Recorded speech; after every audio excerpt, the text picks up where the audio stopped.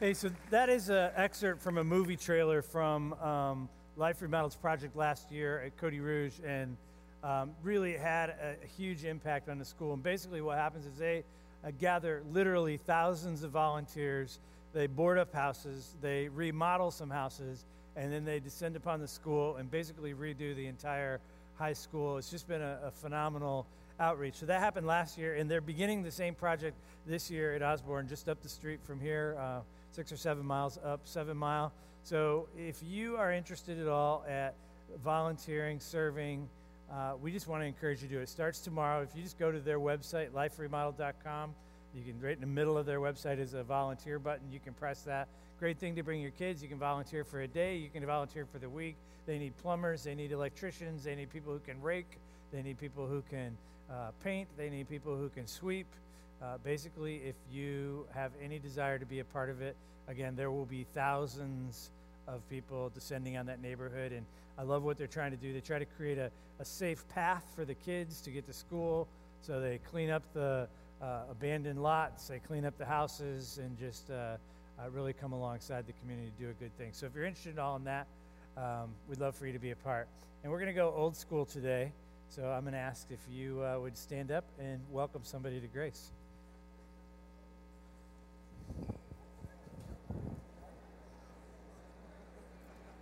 Thanks.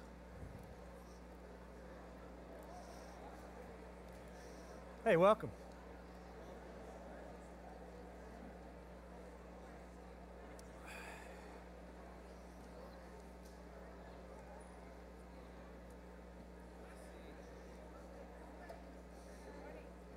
Hey, how are you? Good to see you. Good to see you. Oh.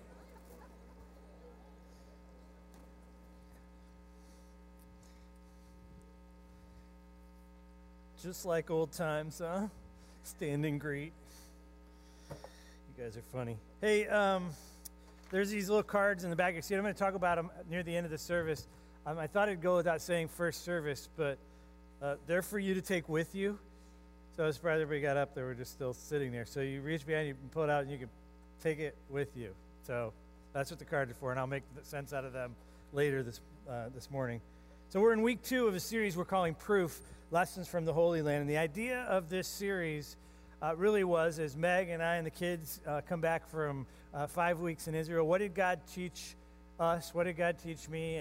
And how can I bring that to you in a way that helps spur you along in your own journey? And I have to be honest, this has been the hardest series for me so far, hardest series to teach. And part of the reason is not because God didn't teach me anything, but God taught me a ton of things, and it's just hard to figure out what it is I can bring and how to bring it in such a way that it's going to be impactful for you. The last thing I want to do is just come up here and give you a slideshow of what I did on my summer vacation. None of you want that, and certainly I don't want that. So it's just trying to figure out how to bring something that's going to be life-changing. One of the things we pray every Sunday just about is that and throughout the week is that when you come to Grace, that you would interact with the living God, that you would interact with the Word of God, and that you would leave here different than you came. That we don't want to play church. We want it to have this transformational impact. So the series like this, it's just a real challenge for me to figure out how to bring the information as well as the transformational elements. And I think God has given me something very special this week. I was riding my bike Friday and kind of praying as I rode my bike. I wasn't closing my eyes and praying because I'm not that talented, but I was praying, riding my bike, and God really gave me a clear picture of what to do next week as well. So I'm excited about what He's laid on my heart for next week, and I hope you'll come back for that. But this week, we're going to dive into it. As you pray at 9:30 every morning, I would just covet your prayers as we pull together this series. So today, we're going to do something. We're going to kind of step back, and we're going to answer 3 questions. And I think by answering these 3 questions, it'll help you to understand the biblical narrative, the story of Scripture, and it'll also help to put some of the Holy Land conversation into context. So the first question we're going to answer is, why a chosen people? Why did God choose a particular group of people? And maybe the way we can answer the why a chosen people is, well, what were they chosen for, right? The second question we're going to ask is, why a promised land? Why a particular place? And what's the deal? What's so special about Israel? What's so special about that actual place? And if we get to the point where we answer those first two questions, then we can answer the question, well, what was God up to then? Which will help us to understand, well, and what's he up to now? What was God up to back then, and what is God up to now? So that's kind of the framework for where I'm going to go today. So we're going to start with the first question. Why a chosen people? Why did God choose these particular people? What was the purpose of a chosen people? So grab your Bibles.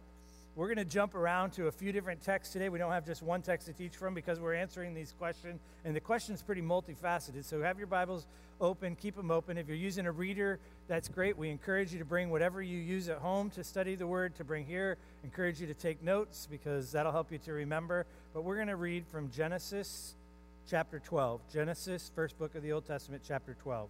Let me pray.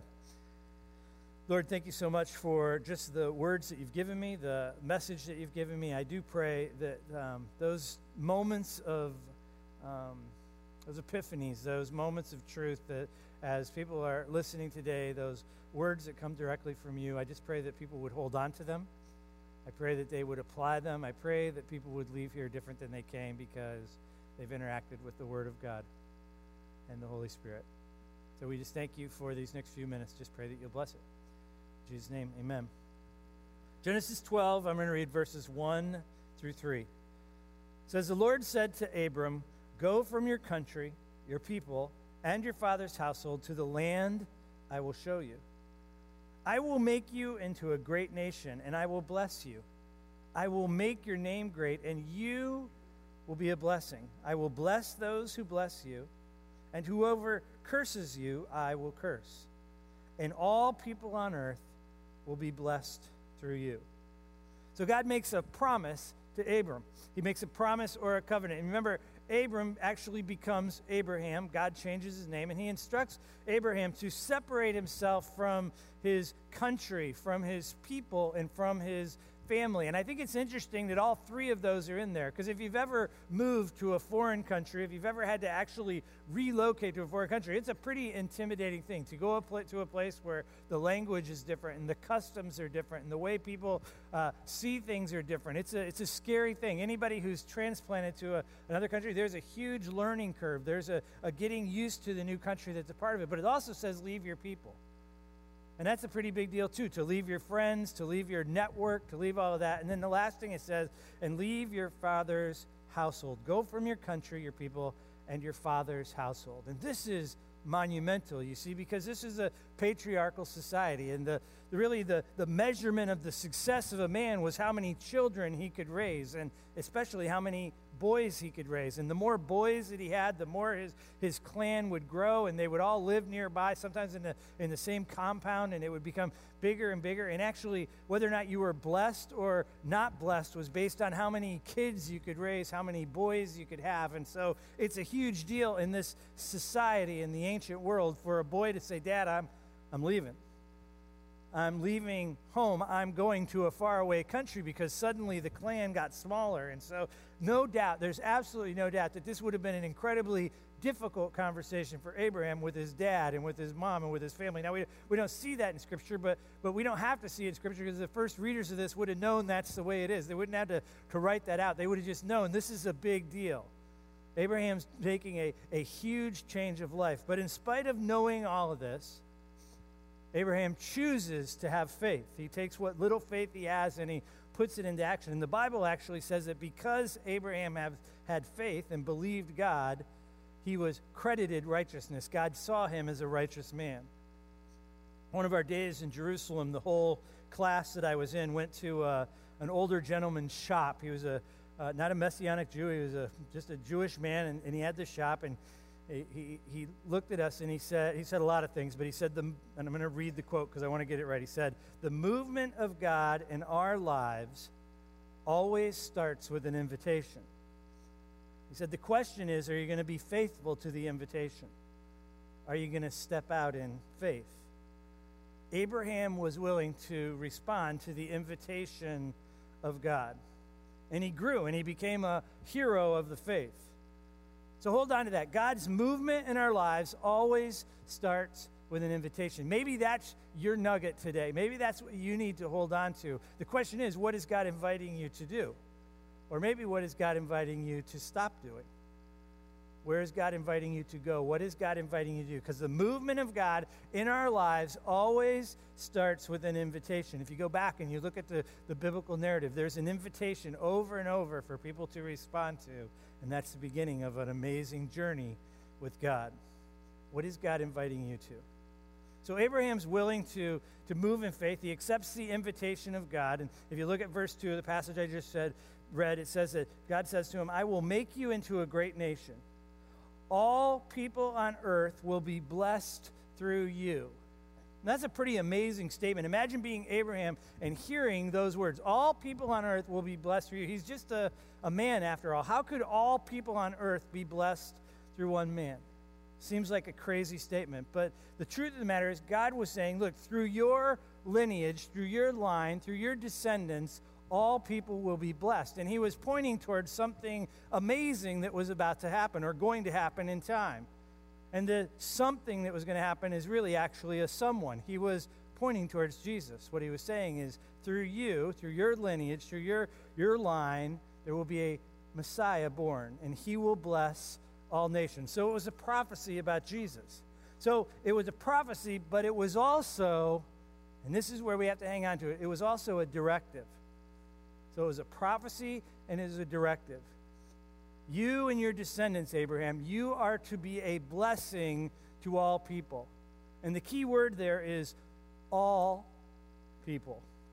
Not just the people who look like you, not just the people who act like you, not just the people who worship like you, not the people who live where you live, not the people who have the customs that you have, not the people who have the same convictions that you have. You are called as the people of God, Abraham, and your descendants to be a blessing to all people. So important for us to hold on to this as we move through the rest of this message. So, Abraham is called and he's told that your people, your descendants are going to be a blessing. Now if you just turn to Exodus, so just one more book, Genesis, Exodus, look at Exodus 19. And now we've fast forwarded in human history about 600 years or so. And if you remember the story, remember Abraham's descendants, they go to Egypt because there's a famine, and then they start to grow in numbers, and now there's probably more than 1 million of them, and they live in Egypt, but they'd become slaves in Egypt. You guys remember this story? And there's Moses, and Moses comes, and the 10 Commandments, or the 10 plagues, and then the Exodus. So you're keeping up with me. That's kind of where we are in this story. So Abraham's descendants have grown in numbers, and they've been released from Egypt. They've been released from slavery.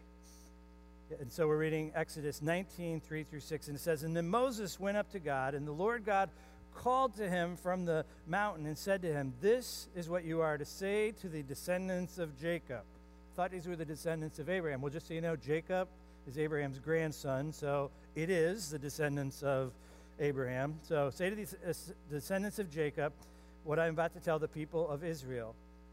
You yourselves have seen what I did to Egypt, how I carried you on eagle's wings, how I brought you out to myself. Now, if you obey me fully and keep my covenant, then out of all nations you will be a treasured possession. Although the whole earth is mine, you will be for me a kingdom of priests, a holy nation. He says, Moses, these are the words you're to speak to the Israelites.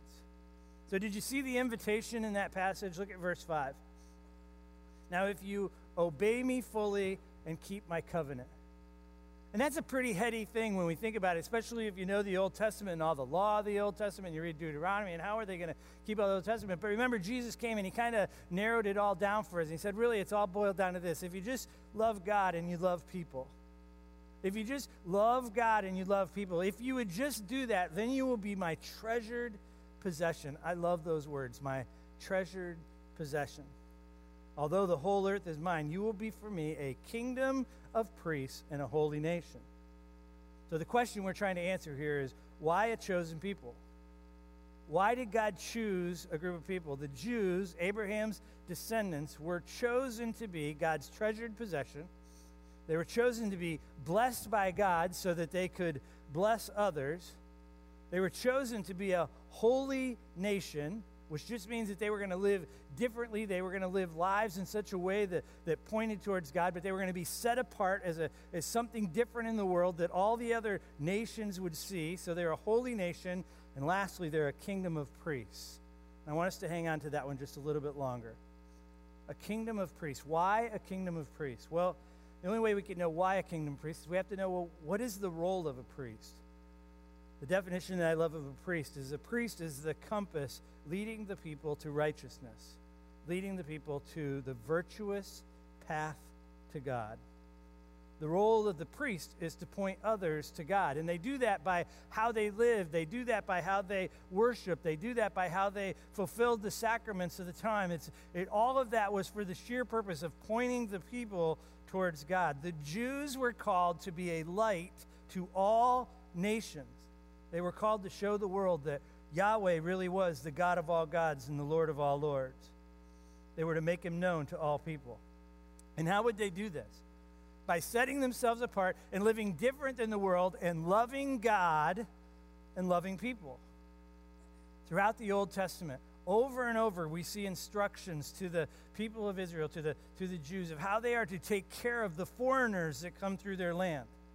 That they are to remember that they once were foreigners. We also see God's just passion about justice. This is how you're to care for those people who are marginalized, those people who are feeling displaced, people who have been oppressed. You need to step into justice. So Micah says, this is what the Lord requires of you, that you act justly, love mercy, and walk humbly with your God.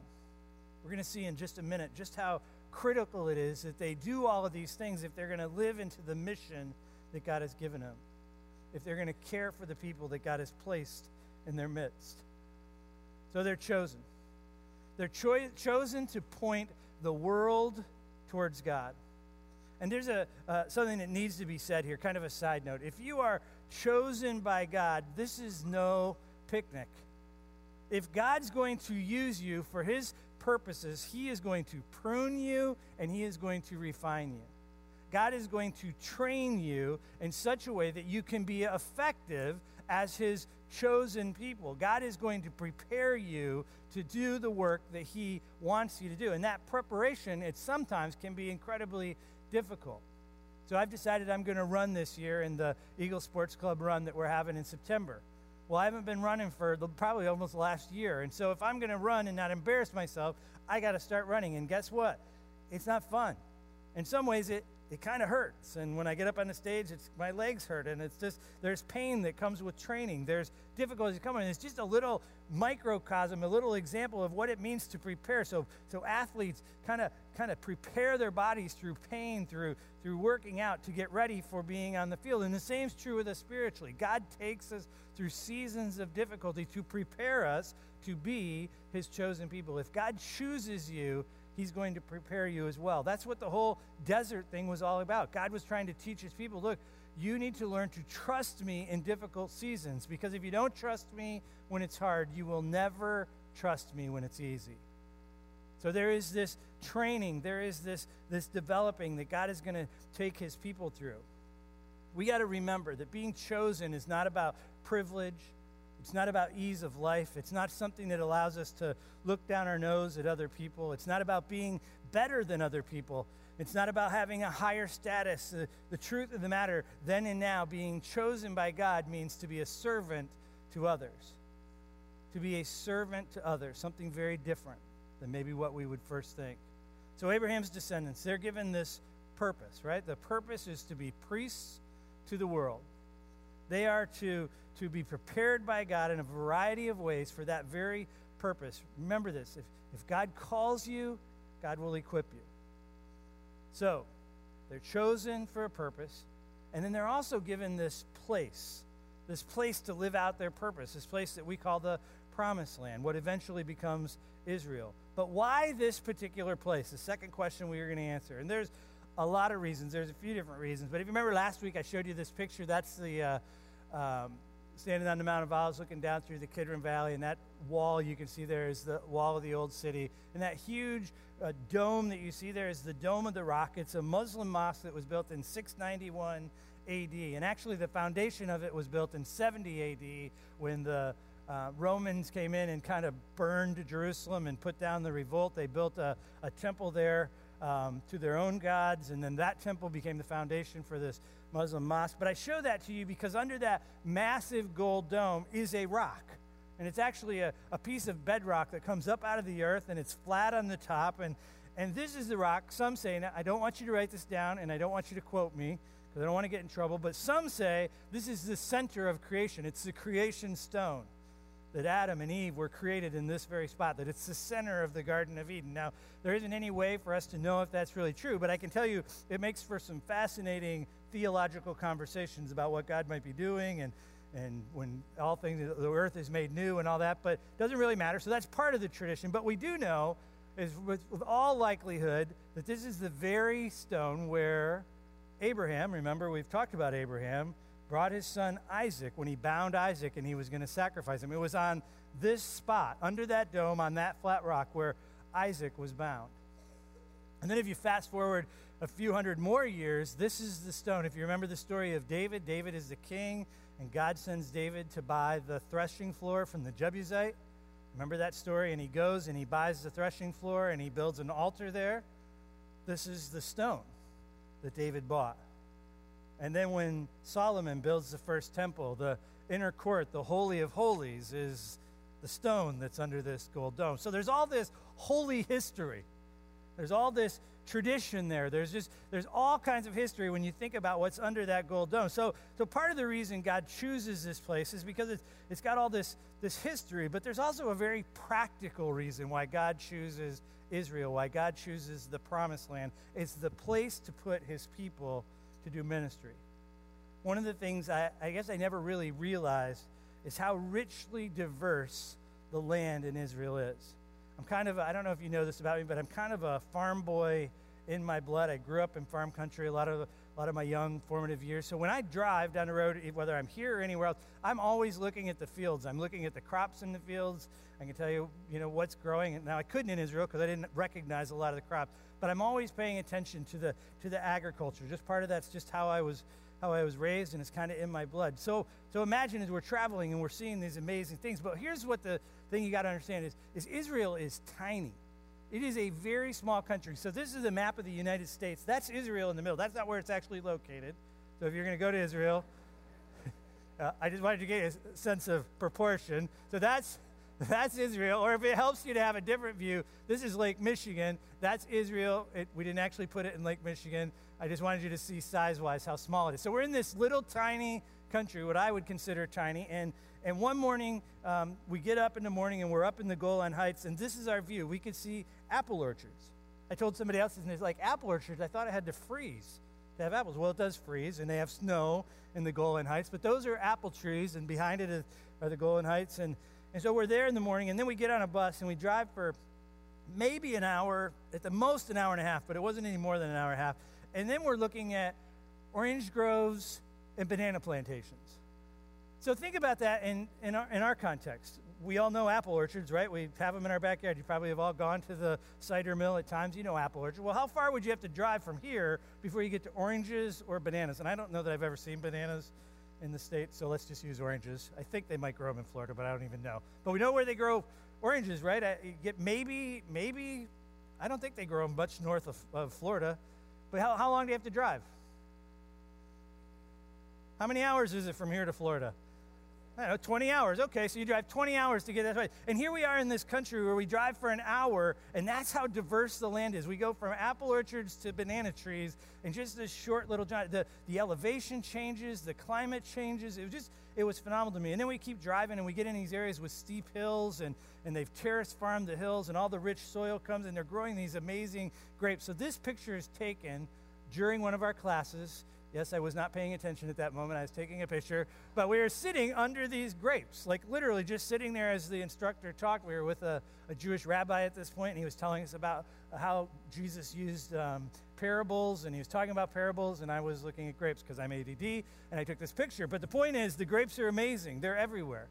And then you have olive trees that are they're humongous. They're so fruitful. And when we were there, they were just full of olives, just loaded with olives. And you have pomegranate trees with this amazing fruit growing on it. And it's virtually every fruit or vegetable you could think of is grown in this little tiny country that would fit in Lake Michigan. It's amazing. And not only does it have all this opportunity for growing all these different foods, but it's got these beautiful lands that are perfect for raising cow or sheep or goats, or in this case, a camel. So this camel was hanging out on the side of the road, and so I took a picture of him because I thought, I don't see camels very often. So he's just kind of free-ranging. There wasn't any people around. I'm not sure what his deal was, but camels too. So Israel has pasture lands. It's got agricultural land, perfect for livestock. There's these freshwater springs that just seem to come up out of the ground all over the place in Israel. That it's an amazing place of beauty, but it's also just this lush place. You know what it is? It's the land flowing with milk and honey. Now, here's the disappointing thing I found out when I was there. You know that honey thing? It's not bee honey. And I always thought it was bee honey. So my whole life I've been thinking about like lots of bees in Israel and honey. It's date honey. They would take the date palms and smash it up and make like a jam. Like, who knew that? That's kind of disappointing, isn't it? At least it was for me. Those images that you have since childhood get all busted up. But anyway, land flowing with milk and honey. Remember Joshua? Remember the story of Joshua? And he sends in the spies to check out the land. And they come out and they're like, it's amazing. You should see the fruit there. Every kind of fruit you can think of. And the fruit is huge and it's so lush. It really is this land flowing with milk and honey. It's everything God said it would be. Well, what's the point? Why the promised land? Well, what struck me while we were traveling through Israel is God gave them a perfect place to provide for all of their physical needs. What other country could have so much diversity of landscape and ability to grow so many different things that they were able to be self-sufficient and wouldn't have to rely on any other country for what they needed? You probably remember the descendants of Abraham come in, and Jacob has 12 sons, and those 12 sons become 12 tribes. And then when they take possession of the land, they're kind of dispersed into different areas, that God gives each one of the tribes a territory. And if you think about that and you put it into perspective, what it means is, apart from the Levites, who were meant to be the priests, the rest of them all had a territory. So if you were Benjamin, you were placed in the perfect place to grow grapes, make wine, maybe even some olive trees to make olive oil. If you were the tribe of Reuben and Gad, you were placed in areas that was perfect for raising sheep and goats and cattle. Dan was in the plains, so they would be excellent at growing grains and having all the grains that the people need. Asher for all kinds of fruits and vegetables, and so on. And then God does this amazing thing. He says, here's what I want you to do. 3 times a year, I want you to all come back to a central location. We're going to call these feasts. We're going to call these celebrations. So you have all these 3 different feasts. And every time you come, I want you to bring what you raised. I want you to bring what you grew. I want you to bring the fruit of your labor to these festivals, and I want you to share them with one another. We'll have huge feasts, and you'll be able to see what different parts of your tribe are doing, different parts of your people are doing. And so it was a perfect place to come and give back to God sacrificially. So they would come and give of their first fruits. But it was also a place for them to see each other's products, if you will, to see the wares that each of them was producing, so that they could then begin to set up a system of trade with one another. So if one group was producing grain and the other group was producing cattle, then the people could have a full meal. They could have everything they needed. There was this perfect place to set up this agricultural and economic system that would sustain the Israelites. So why the Promised Land? Well, because it's got some pretty amazing holy history. Every time I say that, I think of Batman. I don't know why. Sorry. Nobody gets that. Holy history. And because it will provide for all of their physical needs, so they won't have to be dependent on any other country. But there's one other reason, and it's huge. It's the reason God put them there was because it was the perfect place to be priests to the world. I want to show you this by using a map. So this is on the screen, a map of Israel. So that's the Mediterranean Sea on your left, and then the huge desert on your right. Israel is really, if you were to draw it in there, it's really the part that you can see that's sort of greenish. I guess that's brownish, whatever, depending on your angle. But where Israel is put, that's Israel. So if you know your geography, above Israel is Europe and Asia, and below Israel is Africa. Okay? So you're getting a feel for where we are. here's a shocking statistic. At the time of the Joshua conquest, right, when Joshua came in and they took the land, the promised land, when they came in, and you remember that whole story. So at that time, one of the sources I found said that 97% of the world's population lived in Africa, Asia, and Europe. Now just think about that for a minute. 97%. So let's just say they're off by 10%.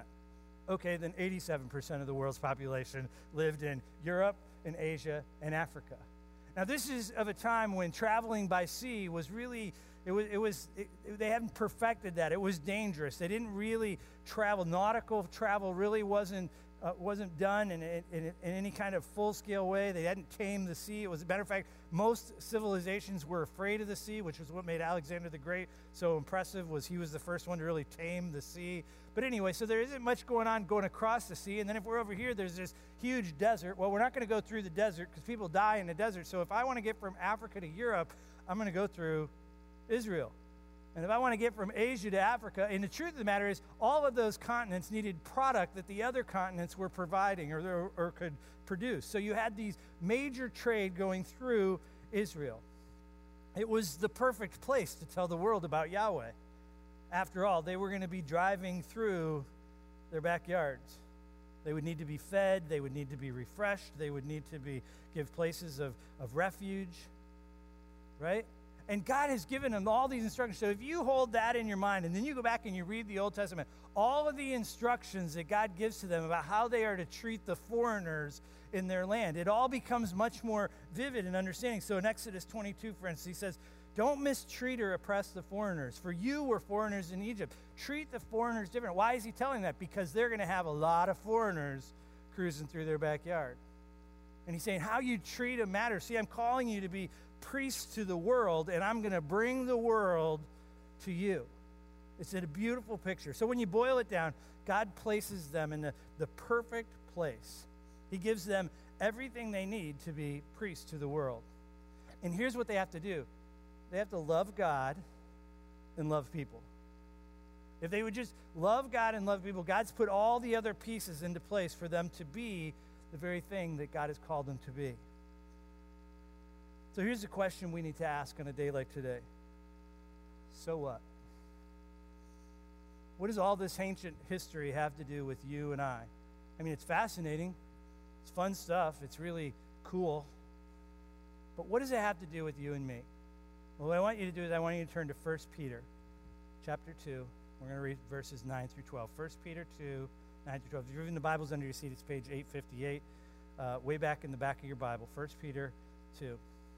And while you're looking for it, let me just tell you, this is a passage that's written to anyone who's ever said yes to Jesus. This is a passage written to anyone who is a Christ follower, whether you're young or old, rich, poor, male, female, Jew, Gentile. This is very clearly all-inclusive language for the followers of Jesus. And what's shocking to me and very inspiring to me is that Peter uses Old Testament language to make his point, and you're going to see that. 1 Peter chapter 2, verses 9 through 12. He says, but you, who? You and I, anyone who said yes to Jesus, but you are a chosen people, a royal priesthood, a holy nation, God's special possession. Do those sound familiar to you? Those are all the same words that were used to describe Abraham and his descendants before they went into the promised land. Chosen people, royal priesthood, holy nation, God's special possession. Why are you these things? That you may declare the praises of him who called you out of darkness into his wonderful light. Once you were not a people, but now you are the people of God. Once you had not received mercy, but now you've received mercy.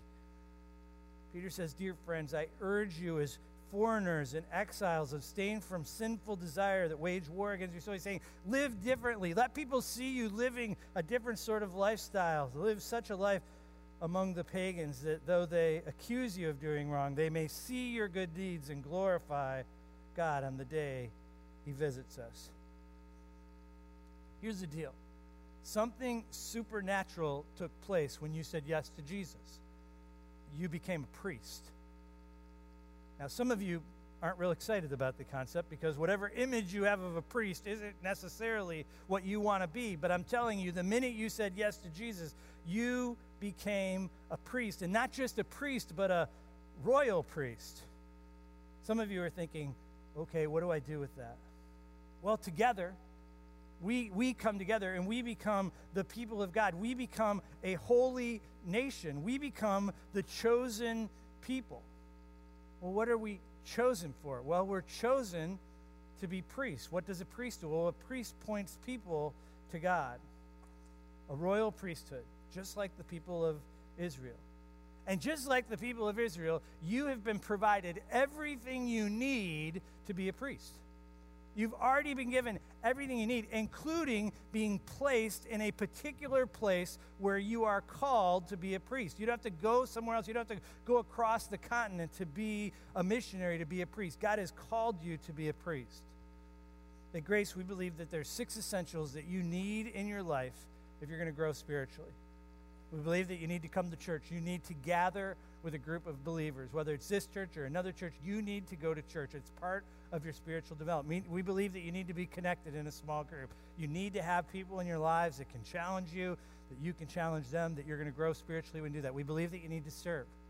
God created you as in a work of art to do good works, which he prepared in advance, and those good works that you do are going to help you to grow spiritually. We believe that you need to have a generous spirit, that you need to be willing to give of the time and resources and finances that God has given to you. We know that you need to have a heart of devotion. The Word tells us that God is going to pour himself out strong for those whose hearts are fully devoted to him.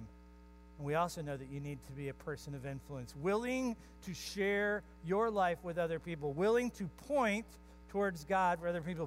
Having this idea of influence being part of our 6 essentials isn't something we just thought of, something to be clever. It's what the scriptures tell us we have to be. So God has blessed you. He has entrusted something to you beyond your wildest imagination. He made you his son. He made you his daughter. He gave you the Holy Spirit to guide you and empower you. And he did this for the express purpose of telling others, of pointing others towards him. You want to grow as a follower of Jesus? Then have influence on other people. Share your faith. You need to live out this high calling that God has placed in you. When I showed you the slide that I showed you that had Israel and the arrows going through it, what I said was people were driving through Israel's backyard, and the question I would ask you is, who's driving through your backyard? No, literally, who's coming into your sphere of influence? Who is God bringing to you? Because that's the thing. God's already doing this. I have no doubt for every person in this room, they have an answer to the question. That's where this card comes in. It's a simple exercise of just stopping and asking God, who's driving through my backyard? And write the names. And some of you are going to need 3 or 4 cards, and then just take extra cards. Write down a name. God, who are you bringing into my life? Who are you bringing into my path that you want me to be a priest to, that you want me to share the message of Jesus with? Because God is saying, I've called you, I've chosen you to be priests. Maybe you're coaching one of your kids' teams. One of the things I have loved to watch over the last few years is Tony Simarusti, when he coaches football and he coaches baseball and he coaches wrestling, and he just lives his life honestly. He loves God and he loves people, and he coaches, and he has this opportunity to lead so many of them to Christ. It's phenomenal. Not the impact he's just having on the kids, but on the kids' family. And I think about like Scott Cooper and all that he's done with the girls' cross-country team at Grosse Pointe North, and how he's just loved God and loved people and lived out his life. Those are the people that God's bringing through his backyard.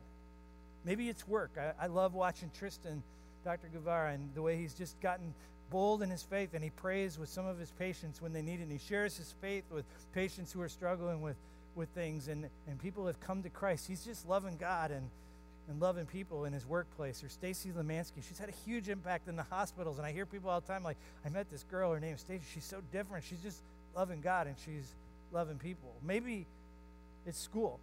Maybe you're still in school. I heard a great story. Nia Shoemake, Norflet's daughter, is she's at Oxford for the summer, and she started a Bible study. And the kids are coming to her, and they're asking her spiritual questions at Oxford. We have a priest at Oxford named Nia. How cool is that? She's just loving God and loving people. Yeah, we should clap for that. That's an amazing thing. The question is, who's driving through your backyard? Neighbors, family, coworkers? We're priests, and if we're priests, we are called to be a compass leading the people to righteousness, to the virtuous path to God. My encouragement to us as a church is that we live into this amazing calling that God has given us. On every chair was the card. I want you to take the time to just pray over everything. That's just for you to take with you. You don't have to turn it in. You don't have to give it to us. This fall, we're going to do Alpha. And God has laid it on our hearts that we're going to get 500 guests this fall to participate in Alpha, because God has called us to be priests to this community. And I think that throughout the history of evangelical Christianity, of Christianity in general, that there's been these movements of God that have been used by God to bring lots of people to Christ. And so one of those examples would be the movement of the Billy Graham and those big outdoor events. They call them the Crusades, but not the Crusades like the Crusader Crusades, because we don't want to go there. But Billy Graham and the Crusades, and tons of people came to Christ through that. And I think Alpha is the tool that God has given the church today to lead people to Christ. That doesn't mean you can't do it without Alpha, but what I am saying is that literally thousands and thousands of people across the world are coming to Christ through this tool that we have access to. And so we've said, let's take advantage of that. Let's use the tool. Let's invite the people who are driving through our backyard to come with us. And so we said, well, let's figure out what all the reasons people wouldn't want to come. Some people are going to say, I don't want to go to church. I said, great, let's go to the bar instead, because we're going to have Alpha in the bar. We're going to take over some of these third spaces, and whether we're at Fishbones or Atwater Brewery or Mimi's Bistro, wherever we can find spaces. So invite your friends. Some of you have been playing cards with the same group of friends. You're in a bridge club or whatever you do, and you've been hanging out with these people for 25 years. It's the perfect chance, because you don't have to invite them to come to church. I get that. Some people they've had enough church stuff. We don't want to give them church. We want to give them Jesus. And then we got groups that are going to be meeting in homes. So invite them into your home. Invite them into one of the other homes. The point is, invite them. Invite them to the church. Some people aren't going to have a hesitation. 500 guests. You know how we're going to get 500 guests? Every one of you are going to have to pray over that card, and you're going to have to invite your friends to be a part of it. But God is calling us to be priests to the nation, to live into our high calling as royal priests, as a holy nation. So what is God inviting you to do? Remember, the invitation of God is the beginning of God's movement in our lives. Let's pray. Lord, thank you so much. Thank you for the high calling that you've placed on all of us. This isn't about me as the pastor of Grace. This is about all of us being royal priests, the priesthood of all believers. It's truth. It's power. Lord, may we please you with the way we point others towards you. May we live lives that people see and say there's something different about them. There's something powerful about the way that. May we be bold in our words to share the amazing impact you've had. May we always be ready to share the reason for the hope that we have. Lord, I pray for this thing we're doing with Alpha. Lord, I pray that you would blow the numbers out of the water, that it would be more than we could ask, think, or imagine. Lord, if we have to rent space to accommodate all the people, Lord, we'll do what we have to do. But Lord, I just pray that you would stir in the hearts of us. Help us to be the people you've called us to be at Morass and I-94. Thank you for this trip that you allowed me to go on, and just how you used it to just shake some things up in me.